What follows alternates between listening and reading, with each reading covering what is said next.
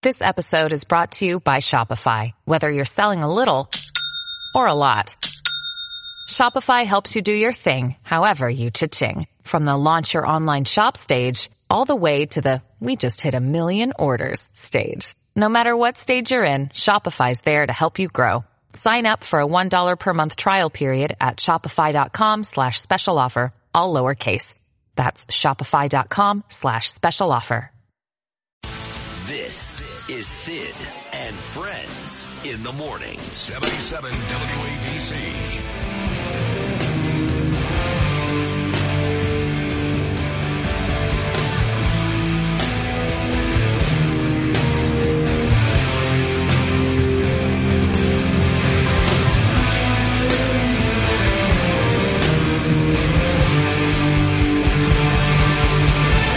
You know I love Dominic Carter, but someone has to explain to Dominic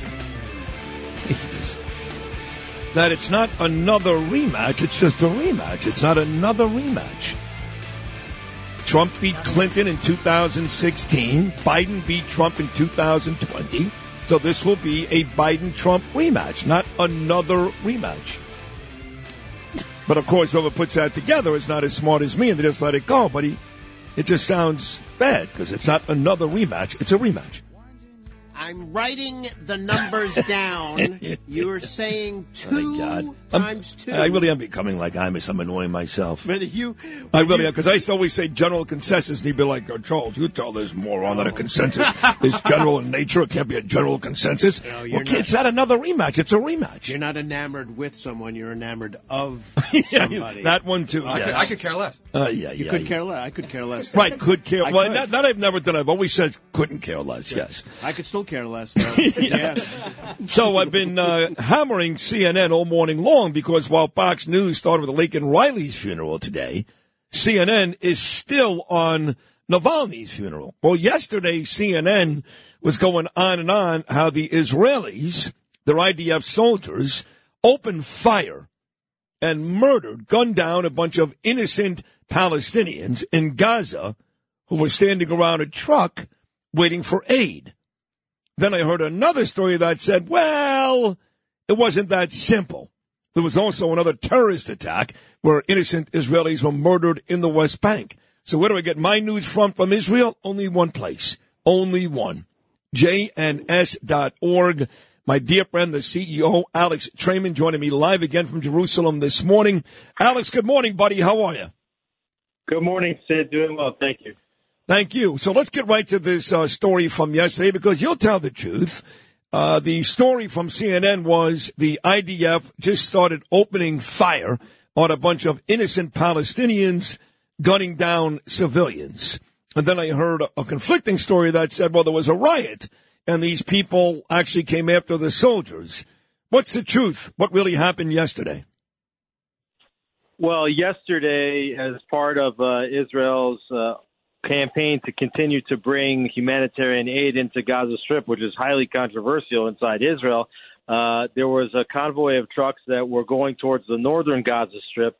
And you know that the situation in Gaza is getting pretty desperate with regard to food and other essential supplies. So when this truck came in, this happened about 4 a.m, there was a riot, basically, that people were storming the truck. It was like a mosh pit almost, trying to get to the truck and to raid it for supplies. And people got trampled as they were racing the truck. And the trucks themselves, and there was a few trucks, actually ran over some of the people as they were trying to get towards where they were going. Wow.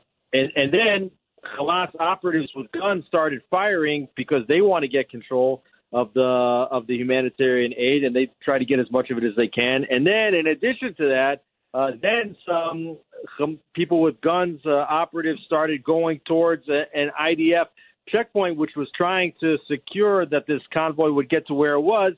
And then the IDF started shooting at the people that were shooting at them. So all told, there was a big melee. Many of the people injured in a stampede, basically. And run over by trucks, and then those that attacked the IDF a few of them were shot by the IDF.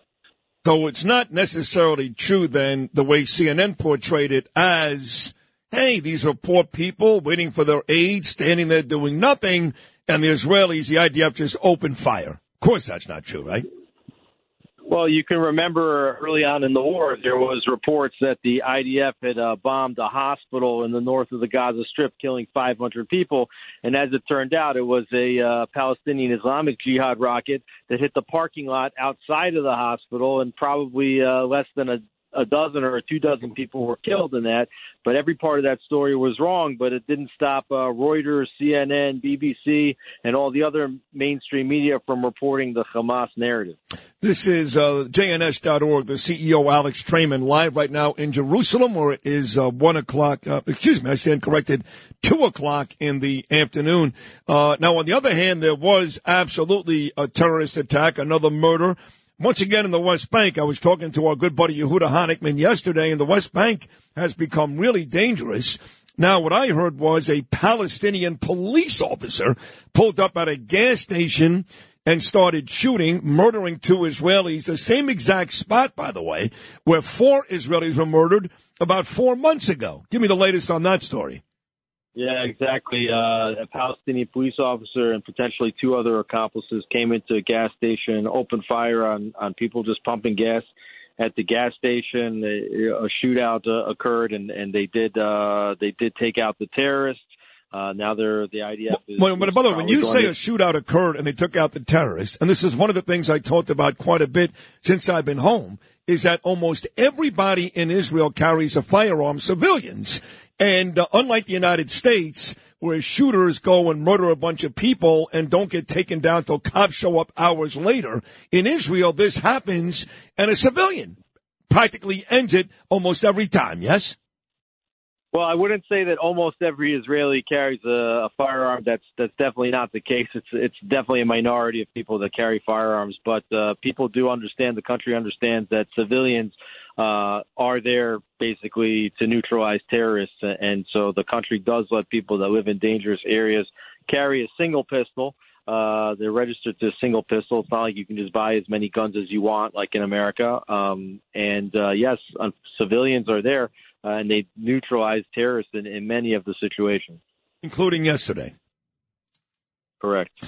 If you had an accident, trust Gabo Law, personal injury and medical malpractice attorneys with decades of experience who will provide the attention you deserve and deliver the best possible results in the shortest amount of time. Gabo Law has recovered millions for their clients, and they will be able to help you. But don't take our word for it. Read their 5-star reviews from former clients on Google, Avo, and Facebook. Call Gabo Law today, 800-560-0214 for a free consultation, or email them at info@gabolaw.com. That's GABO law.com. Gabo Law, where winning is no accident. With crime running rampant in New York, you need to keep yourself and your family safe. Obtaining your concealed carry firearm licenses can be difficult and time-consuming. That's where MyFirstPistol.com comes in. They'll help you secure your concealed carry license. If you're looking for a pistol, premise, rifle, or shotgun license, call 347-559-7052. 347-559-7052. You must have a valid firearm license issued by the NYPD to purchase, possess, or shoot a handgun or pistol in NYC. So what is going on with the West Bank? I mean, you know, I know the first terrorist attack I heard about a couple of weeks ago was down by Gaza, where they murdered that people by the bus stop. But I believe, and correct me if I'm wrong, the last 2 terrorist attacks taking part in broad daylight and killing civilians were both in the West Bank. Is that right? Correct. There was a terror attack just over a week ago on the entrance from the Judean Hills into Jerusalem at a checkpoint there. They just wait for people to get caught in the traffic jam and open fire on cars. And so, too, here. You have people just pumping gas, and they pull into a gas station in Samaria, probably about 20 minutes north of Jerusalem. And they're outside the town of Eli and just opening fire and hitting a 57-year-old rabbi, father of several kids, as well as a 16-year-old that was catching a ride, just sitting in the gas station and have really no way to react. You know, I did an interview with Ernie Anastas, which you saw, and you sent me a nice message this morning. You said, "Oh my God, Ernie Anastas is a legend." I remember watching Ernie, and I'm not that young. about my trip to Israel. I still talk about it every day. Can't wait to go back. And one of the spots that we went to was Judea and Samaria. You know that. And we spent time in Gush Etzion and Kfar Etzion.